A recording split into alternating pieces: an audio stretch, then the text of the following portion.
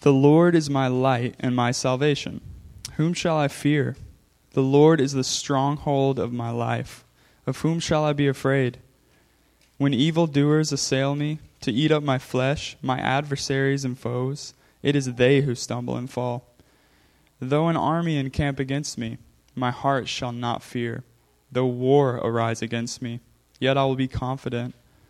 One thing have I asked of the Lord, and that will I seek after, that I may dwell in the house of the Lord all the days of my life, to gaze upon the beauty of the Lord, and to inquire in his temple. For he will hide me in his shelter in the day of trouble.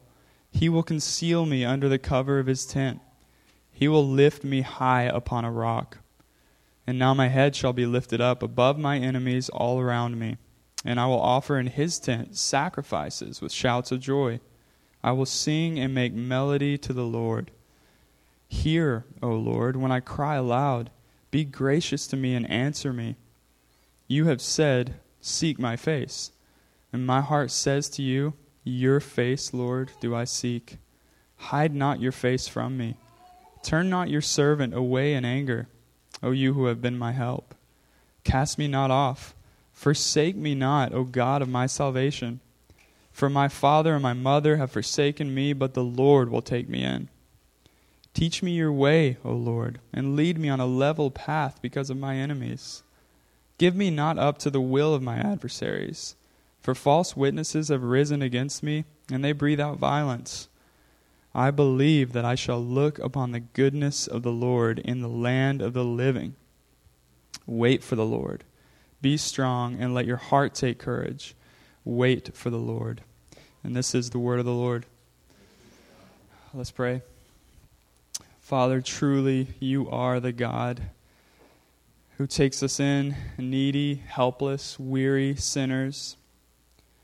Lord, we were totally against you. We wanted nothing to do with you, but you wooed us and you won us over. God, this morning we do cry for help. We cry for the rest that only you can bring. Lord, we cry for the help that only you have. We cry for the fountain of living waters and the bread of eternal life that we so desperately need. So will you meet us there this morning, Lord? Meet us, nourish us, help us to see Christ truly as beautiful. It's in his name we pray. Amen. Well, good morning, everybody. My name's Ryan. My name's not Kyle Myers. I told you Kyle Myers was going to preach this week, and then we switched things. We knew there was going to be 1 week here in the summer where we would not do the minor prophets, but we would do a summer in the Psalms. I thought it was going to be next week, but we switched it. So I'm here this morning. If you came for Kyle Myers, come back next week, and we'll enjoy Psalm 27 together today. So Psalm 27, let's jump right in. I mean, this psalm is it's wonderful. It's also it's life-giving. It also deals with some of the heaviest things that we face in our lives, and so it's not something that I want to take lightly at all. So let's all gear up and dive into Psalm 27, and brace yourself for God to deal with some of the most intimate, challenging, difficult areas of your heart, because he may do that through Psalm 27. So get ready. Let's dive in. Psalm 27, friends, has been for me a life preserver when I feel like I am drowning in darkness and despair, when I feel defeated and when I feel alone, and it can be that for any and every one of us. The superscription is a psalm of David. Now, we don't know the circumstances of David's life when he wrote this psalm, but we do know a lot of what David was experiencing personally when he wrote this psalm. We know that David felt alone. We know that David felt afraid. We know that darkness, not light, characterized David's inner world. We know that he felt a pointed sense of unsafety. Right? He needed a stronghold. We know that David felt forsaken, not only by father and mother, but by God himself. He felt like God was angry at him, like God had been fed up with David. We knew that there was all kinds of dangers and threats from without. There was armies encamped against him.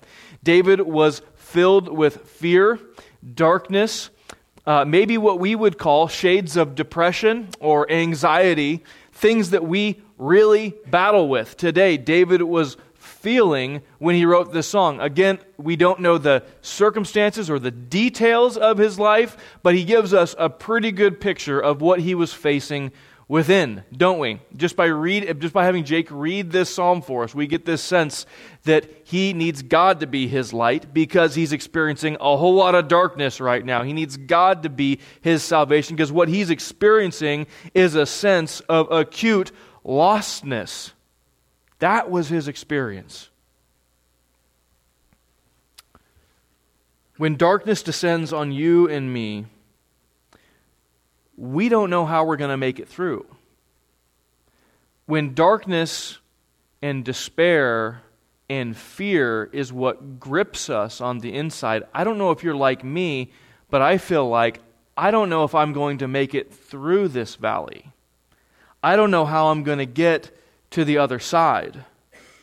And we look at those older men and women in the faith who have been seasoned by life's difficulties, losses, failures, being mistreated.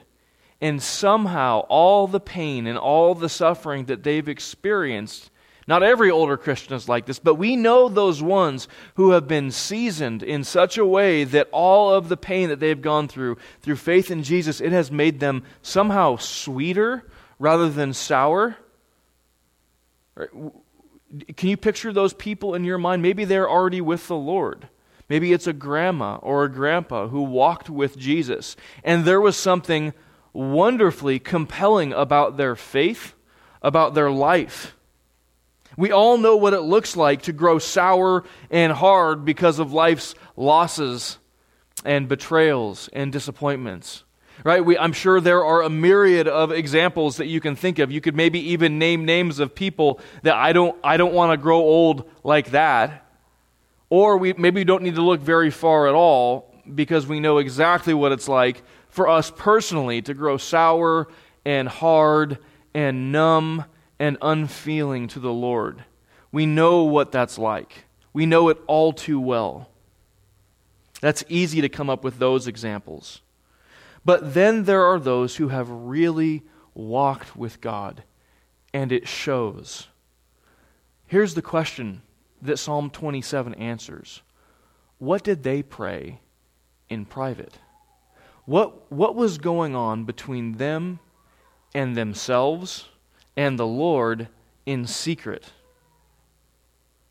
Friends, Psalm 27 is the secret prayer of that Christian you long to become. Whether it's that hero of the faith, that person you admire, that pastor from maybe your childhood, Psalm 27 is the secret prayer of that Christian that you admire, that you long to become. What if we could be a fly on the wall in the room that they shut themselves in to do business with God? Those beloved and revered men and women of the faith, maybe you're picturing them right now, grounded instead of flighty, broken-hearted, yet filled with joy, full of laughter, yet somehow profoundly serious people, acutely in tune with reality, they seem, don't they? How did they endure? How did they flourish the way they did? What did they pray when darkness and fear gripped their experience? Psalm 27 is this beautiful opportunity for us to shadow that time-tested, deeply admired believer in secret. Maybe you don't have someone in mind that you look up to and aspire to. Maybe there hasn't been a grandpa or a grandma in the faith. Maybe you're a first-generation believer, and there's been no one who's come alongside you and put their arm around your shoulder. Friends, Psalm 27 can be that for you. Psalm 27 is this beautiful opportunity to shadow them. And what we see as we look at Psalm 27 over and over is what I'm calling defiant faith. David embodies a defiant faith in Psalm 27. While darkness and fear and anxiety might have been what David felt, while temptation and lostness and anxiety might have been what David felt, we also know that he responded to his circumstances and to his feelings with this defiant faith. And when we feel alone, when we feel lost, when we feel fearful, that he won't hold us fast, defiant faith is the way to walk with God through that valley to the other side. I want you to see that this morning. But what is this defiant faith so clearly demonstrated in Psalm 27? It's like standing in a room full of, not you guys, but imagine me standing in a room full of evildoers, men who are looking to eat up my flesh, looking at them right in the face and saying, "Of whom shall I be afraid?" Looking at an army that is sieging against me, encamped against me, and looking out and asking the question, "Of whom shall I fear?" See, it's not the question that David's asking isn't whom should I fear today? Like, I'm a fearful person. I need another prospect for fear. No, he's a little bit gritty. He's a little bit, there's almost a cockiness to this. He's a little bit fed up. Whom shall I fear? Show me the person that I should fear in light of all of God's promises. In light of all that God is for me, whom shall I fear? Do you see that there's a tone to this kind of faith that David's embodying that maybe we have never embodied before, and that David's calling us into? That's what this defiant faith is. It's aggressive, it's gritty, it's a come what may kind of faith that is freed from circumstances and freed from feelings and freed from temptations that militate against us and against the truth of the gospel. We just get fed up with being bullied around by certain temptations and fears and anxieties enough to embody this kind of defiant faith. I've usually heard the adjective belligerent only with respect to drunkenness. He was a belligerent drunk. We often hear people say, have you ever heard the term belligerent describing someone that's not drunk? I think that's strange. That's anecdotal for you this morning. But belligerent, what the word means is warlike, aggressively hostile, engaged in battle. And I'm thinking that is a perfect adjective for the kind of faith that David is embodying here in Psalm 27.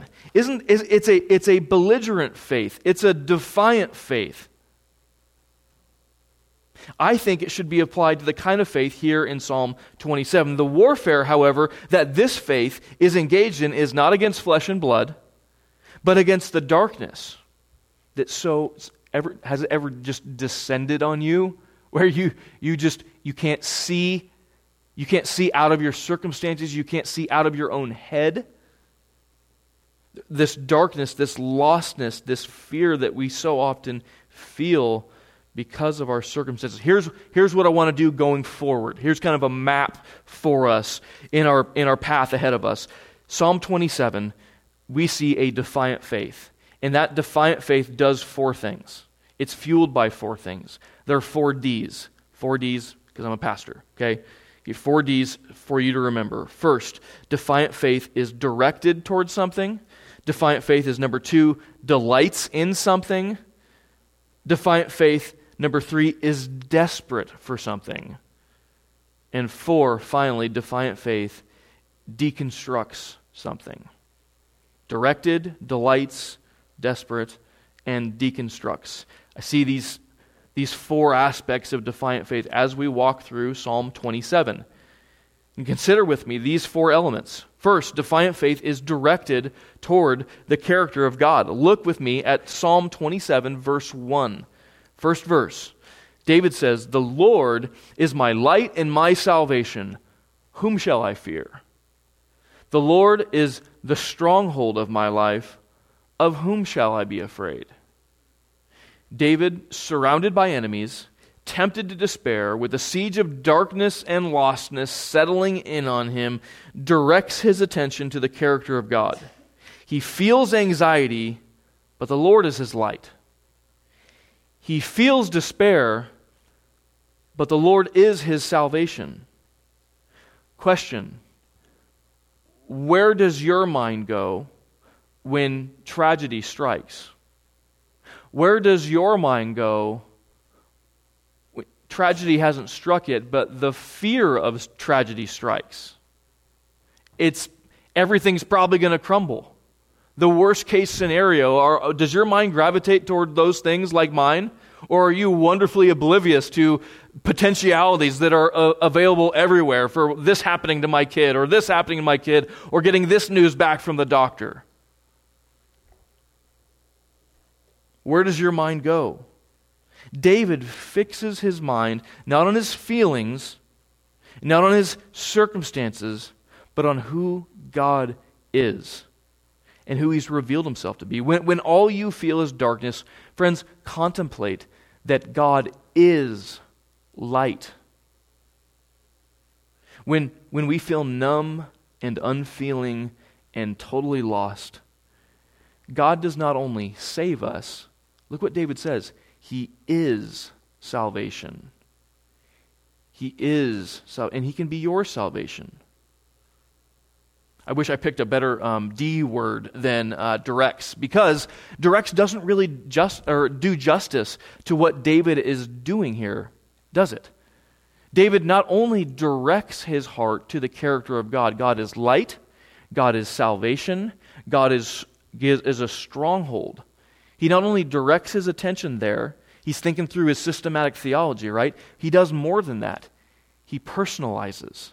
God is not just a light in general. God is not just salvation in general. He is not just a stronghold for those out there or for those other people. He is my light. He is my salvation. He is the stronghold of my life. It's as though David takes possession of God as such.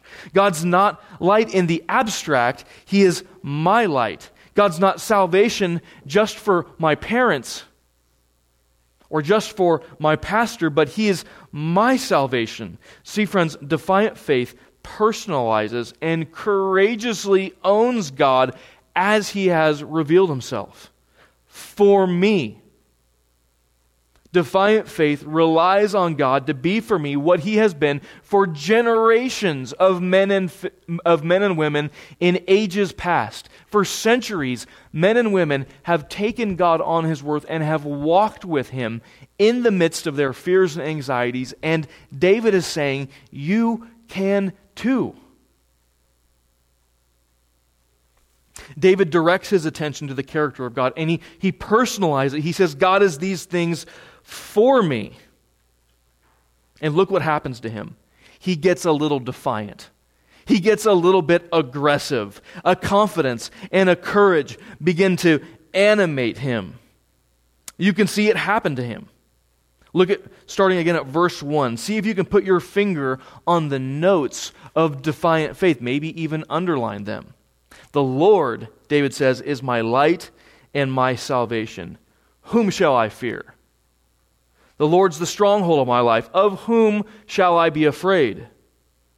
When evildoers assail me to eat up my flesh, my adversaries and my foes, it's they who stumble and fall. Though an army encamp against me, my heart shall not fear. Though war rise up against me, yet I will be confident. Friends, I'm not asking for you to adopt a kind of cocky attitude that isn't true to who you are as a person, but what David's calling us to in Psalm 27 is to get a little bit fed up with being bullied around by the stuff that has always held you captive, by the fears and the anxieties that have always held you in bondage.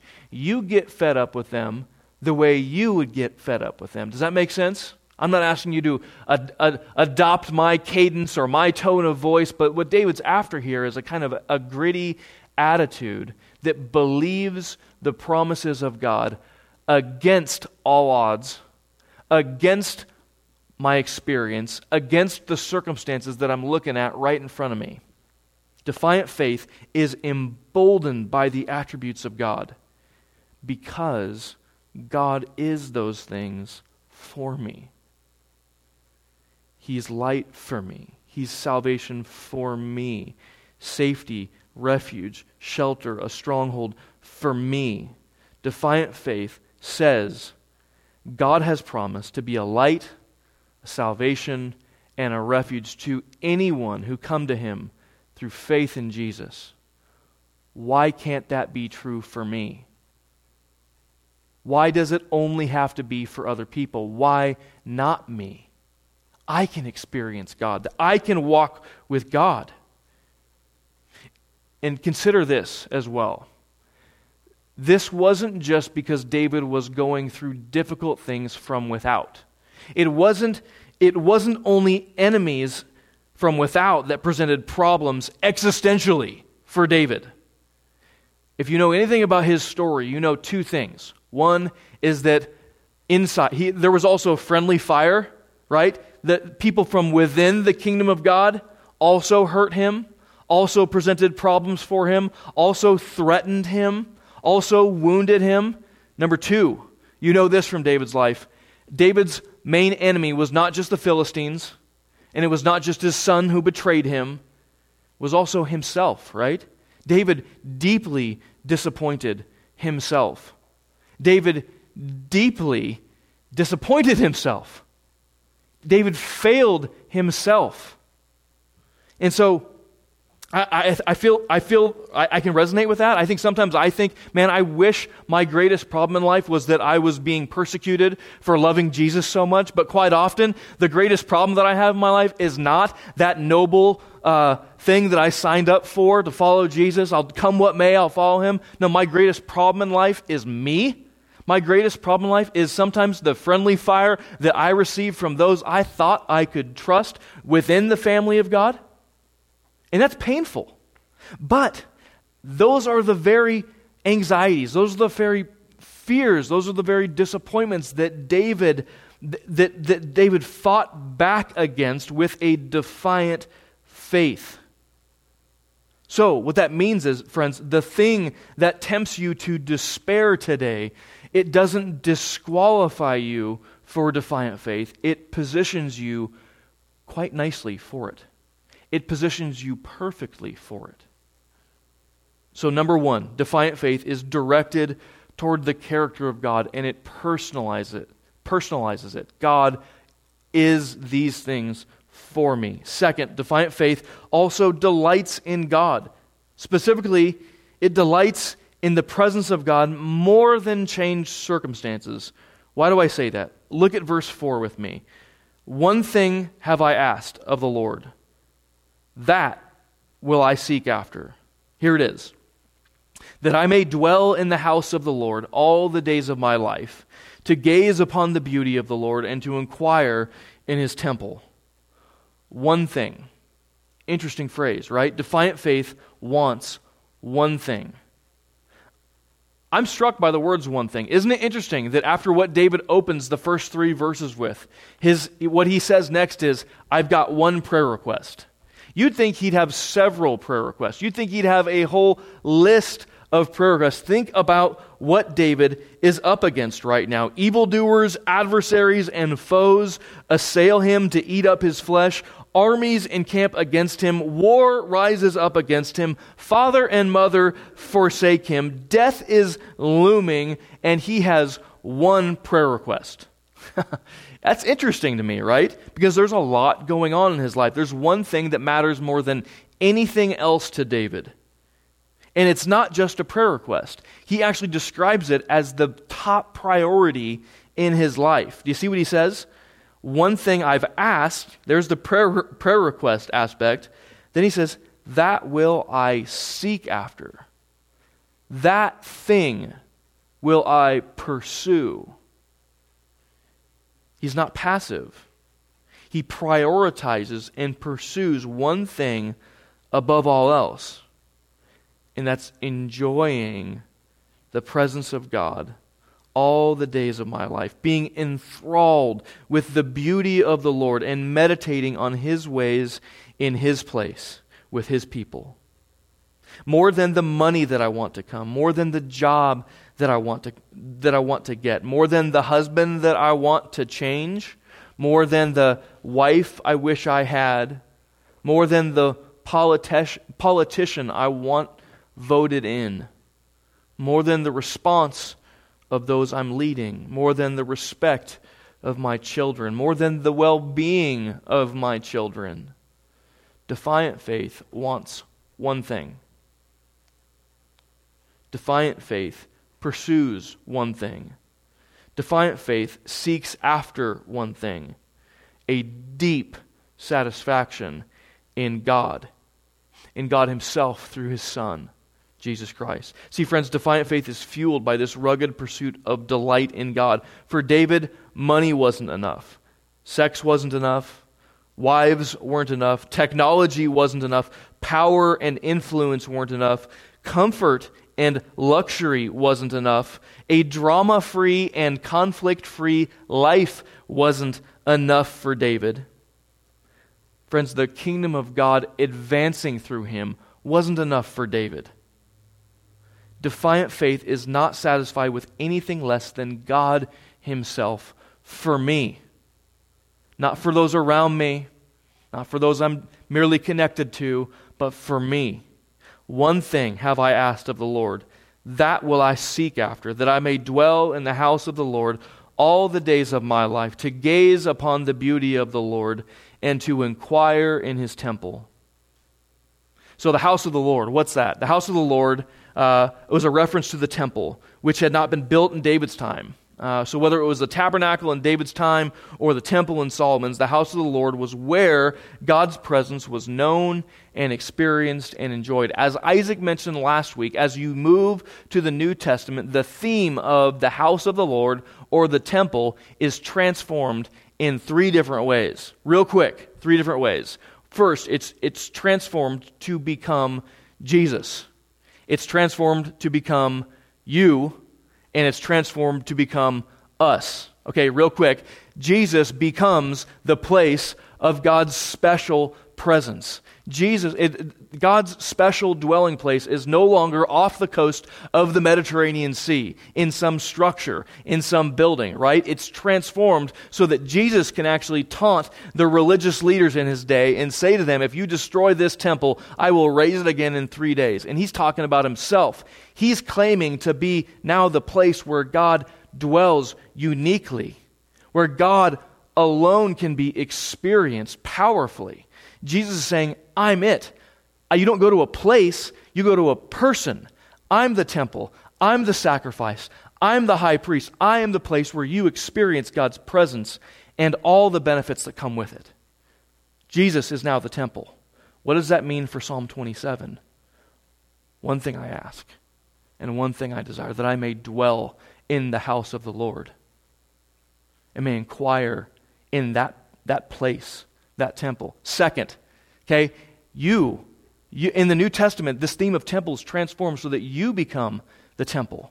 You are described, Christian, as the temple of the Holy Spirit. When your heart trusts in Jesus, you become joined to Him, and the Holy Spirit of God now dwells in you in some way that is unique, sacred, and holy. I don't get it. It's kind of nuts. But it's true. It's what Paul says in 1 Corinthians. So what does that mean? What does that mean for Psalm 27? One thing have I asked, and that will I seek, that I may dwell in the house of the Lord forever. I think one of the things that means is not only does Jesus become the object of your increasing fascination, but you enjoy time with Him privately. You are a temple of the Holy Spirit. You were made to enjoy God's special presence alone, in private, in secret. That's why Jesus encouraged His followers to pray in secret, to get alone with God, do business with Him, enjoy Him. Third, right? Jesus becomes the temple, you become the temple, and we become the temple. There is some unique way in which we as the gathered church rally around the crucified and risen Christ. And as Isaac pointed out last week, when we synagogue together in some mysterious way, Jesus is with us. He's with us in some way that we can't manufacture. So what that means for Psalm 27 is, one thing I've asked, And that will I seek after, to dwell in the house of the Lord all the days of my life, to gaze upon His beauty and to inquire in this place. What that means is that there is a prioritization of the church. There is a making of the church. And I'm preaching to the choir, right? You're all here. But what does that mean? What does that mean for you? What does that mean for me? That the gathered community of believers becomes somehow central in my life. Can it be defined as part of that one thing that you're after, one thing that you're prioritizing, that you're seeking, dwelling together with the people, enjoying the Holy Spirit of God through the gospel together as the church gathers? I think it means prioritizing coming to church regularly. I think it means prioritizing getting here early and on time. I think it means engaging with one another. But we can do all of those things for the wrong reasons, can't we? We can come to church every week. We can get here early. We can be very active and very involved. And we can do it for us. What's the purpose of it all? Verse 4. To gaze upon the beauty, not of Ben, not of Riley leading worship, not of Ryan, to gaze upon the beauty of the Lord. That's why we're here. That's why we're doing what we're doing. Let's seek after God together, Summit. Now, look with me at what this delight in God, in God's place, together in community, look what it does. It does something to David. It causes something to well up inside of David. Defiant faith erupts out of this delight. Starting in verse 4, one thing I've asked, that will I seek, to dwell in the house of the Lord all the days of my life, to gaze upon the beauty of the Lord and to inquire in His temple. Now, with your eyes still on the text, look at verse 5. Look what immediately follows it. Look what happens to David. What David says, "For He will hide me in His shelter in the day of trouble. He will conceal me under the cover of His tent. He will lift me high upon a rock. And now my head shall be lifted up above my enemies all around me. And I will offer in His tent sacrifices with shouts of joy. I will sing and make melody to the Lord." This is real, right? When we feel tempted to despair, right, defiant faith directs its attention on the character of God, and defiant faith prioritizes a delight in God, but then something happens to us. Defiant faith explodes with a kind of confidence regarding our futures. David erupts with confidence in what God will be for him in his future, particularly in the worst parts of his future. He will hide me in His shelter in the day of trouble. Like when the stuff hits the fan, when it gets as bad as it could possibly get, in the day of trouble, He's going to hide me in His shelter. And notice the repetition of the phrase, He will. He will hide me in His shelter. He will conceal me under the cover of His tent. He will lift me high upon a rock. But that's not all. David's bright future even breaks into his present. It's not just when I retire and the kids are off on their own and they've got families and everyone's kind of situated, I'll be okay. I'll go to church and things will be good then. No, that's not what David's saying at all. He's saying the future is so bright, it's somehow crashing into his present. Look what he says in verse 6, "And now my head shall be lifted up above my enemies all around me, and I will offer in His tent sacrifices with shouts of joy, and I will sing, and I will make melody to the Lord." David believes God for vindication, likely for a mess he got himself into, but he's so confident that God is going to see him through it. He's going to lift his head up above his enemies. He believes, he has this confidence that his future is going to be characterized by singing songs of deliverance. There's going to be a lot of singing.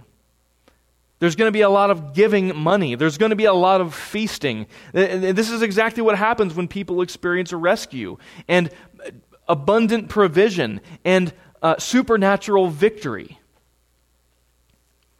David's still surrounded by his enemies, but he has the gall to believe that his head will be lifted up above them and that he'll just be singing songs of deliverance all his livelong days. That's pretty crazy.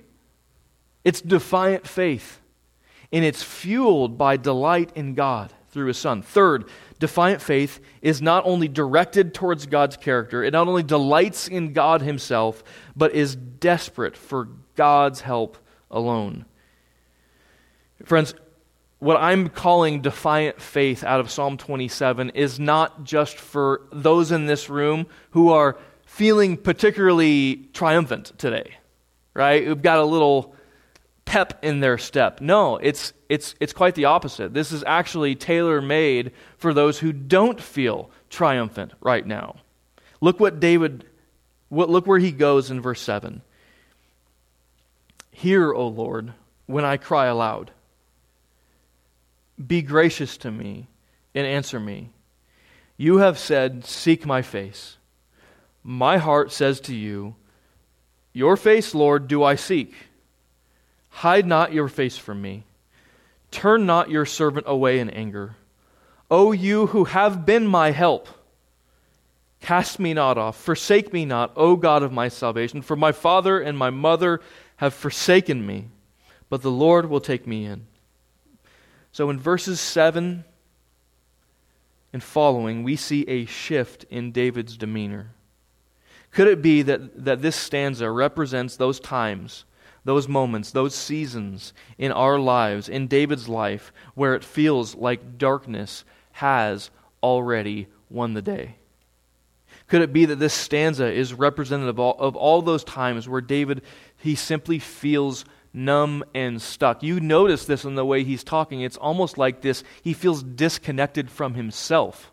It's like he's having an out-of-body experience. He's saying, Lord, you said to seek you. And I'm just kind of looking in from the outside. I'm trying to seek you. I'm doing everything I can, but I still feel forsaken. I still feel abandoned. I still feel like you're going to wipe your hands of me in anger. Has anyone ever been there? This is the way David's feeling right now. But still, friends, it's in these moments that defiant faith might not have the energy to flip through their systematic theology and consider all of the attributes and the character of God and personalize it. That defiant faith might not have the emotional energy to delight in God, and even get into the car to go to church. But defiant faith in this moment, in verses 7 and following, has the ability to simply cry out, help. Help. In these moments, help is the cry of defiant faith. And even here we see a note of defiance as well, limping though it be. Look at verse 10 with me. I mean, David is totally, he's just enmeshed. He's mired in darkness. But even there we see this note of defiance rising its head. Though my father and my mother have forsaken me, the people in life who anyone can count on to never forsake them, even they have I am all by myself, but the Lord will take me in. We hear this defiant faith in Habakkuk as well. Ben preached this a few weeks ago. Isn't this the same strand of defiant faith? Though the fig tree should not blossom, nor fruit be on the vines, marriage doesn't seem to be changing. There's no money in the bank. There's no food for my kids. There's no diagnosis is changing from the doctor. The produce of the olive fail, the fields yield no food, the flock be cut off from the fold, and there be no herd in the stalls. Yet I will rejoice in the Lord. I will take joy in the God of my salvation. God, the Lord, is my strength. He makes my feet like the deer's. He makes me tread on the heights. We hear this this defiant faith as well in Job's limping response. He's lost everything precious to him. He's lost his property. He's lost his kids. He's lost his health.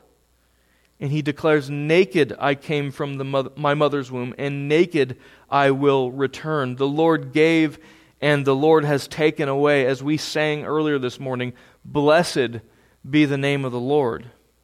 Friends, defiant faith is directed to God's character, and it personalizes it. Defiant faith delights in God himself, and defiant faith when you feel absolutely lost and far gone in darkness. Defiant faith is desperate for God's help. You're not disqualified from defiant faith. You're positioned for it. Fourth, and finally, when we feel alone, lost, and fearful, defiant faith, it deconstructs our entire way of living. Friends, if you don't have the mentality of everything in your life is up for grabs, then you're not embodying this kind of defiant faith. Every one of us in this room, whether we've been a Christian for 5 years, 5 months, or 50 years, we all have SOPs, right? We all have standard operating procedures. It's the way we do things around here. We all have our own personal cultures of the way we handle ourselves and the way we relate to the world around us, to ourselves, and to people that we interact with, to our family members. We all have ways of doing things. We all have ways of living. Defiant faith is the soft and the open heart that lays them all on the chopping block. Everything is up for dismantling. Everything is up for deconstruction. Defiant faith relearns how to live from the ground up. Where am I getting this from? Look with me at verse 11 in Psalm 27. David says, "Teach me your way, O Lord, and lead me on a level path because of my enemies. Give me not up to the will of my adversaries, for false witnesses have risen up against me, and they breathe out violence." Maybe this is where you're at right now. The stakes have gotten so high in your life. You've messed things up so bad, or there is so much opposition, there is so much challenges that your heart has finally gotten to the place where it's softened, and you've said, okay, not my way anymore. Your way. I'm ready to be taught. I'm ready to be led. I'm ready to relearn what it means to be human. I mean, we often say things like it's just the way I am, or it's just the way I was raised, or it's my personality type, or I'm just a cynical person. But all of that is off the table for defiant faith. We relearn from the ground up how to be me. And that's what it means actually to be a disciple. If we don't embody this kind of radical deconstruction, we can't even claim to be a disciple of Jesus. Because what it means to be a disciple is to be a learner. That's what the word means.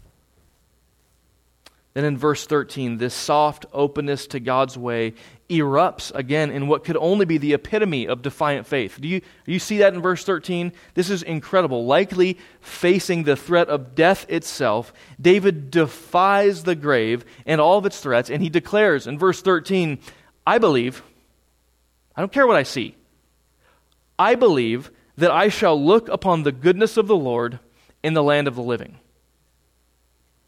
I believe it. Defiant faith calls the cemetery and gets that put on their headstone. Put me in the ground. Here's what I believe.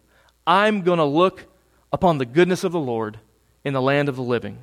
Without a single circumstance changed, David defies his circumstances. David defies his feelings with the confident conviction that his future is filled with good things, that God is not holding anything back from him, that God is not being stingy with him, that there is going to be an abundance of good that God pours out on David. Friends, remember this. The resurrection life promised you and me through the gospel of the Lord Jesus wasn't revealed to David with the same clarity that we enjoy. These things were fuzzy to him. What did the future actually hold for us after the grave? He wasn't certain.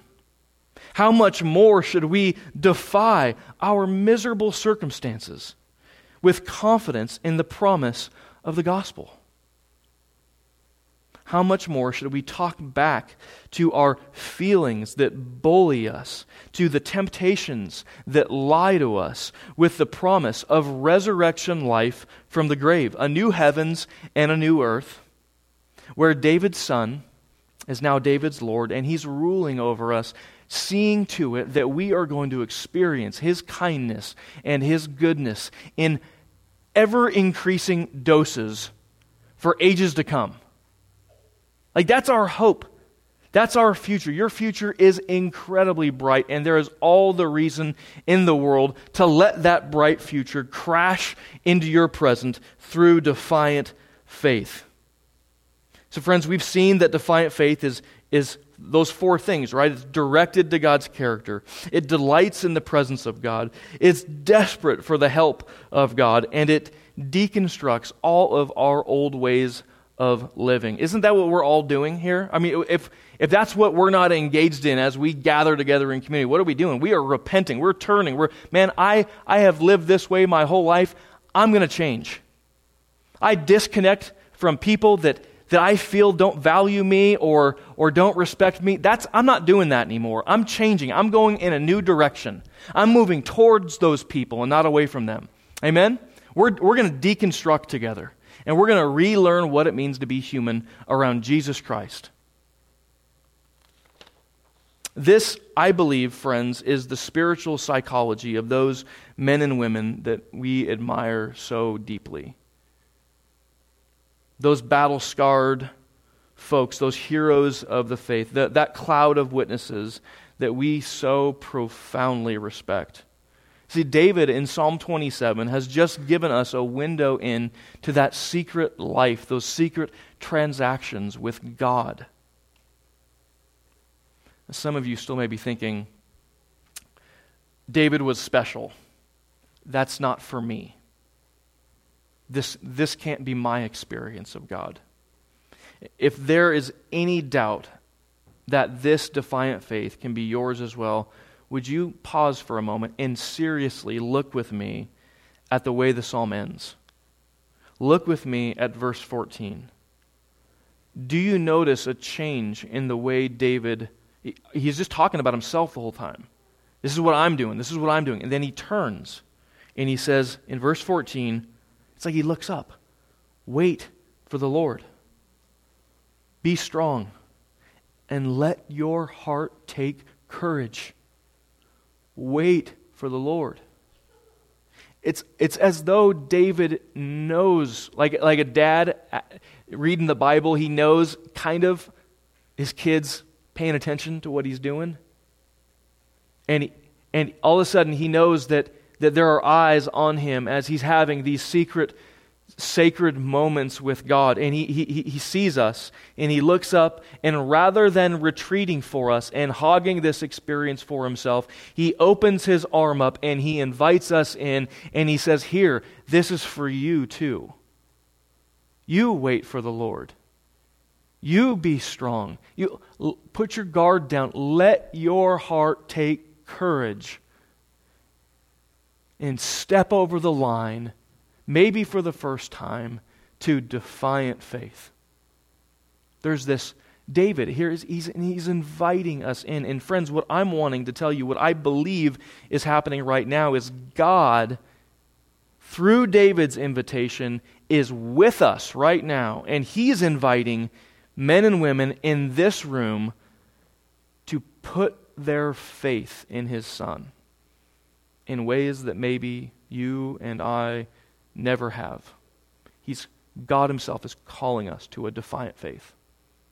Amen? I think that's what's going on in Psalm 27. Psalm 27 has been just a treasure to me. A water in a desert, a a life preserver in an ocean where I'm drowning. And I so want it to be that for you too. I really do. And so may it be so. Let's pray. Worship team, come back up.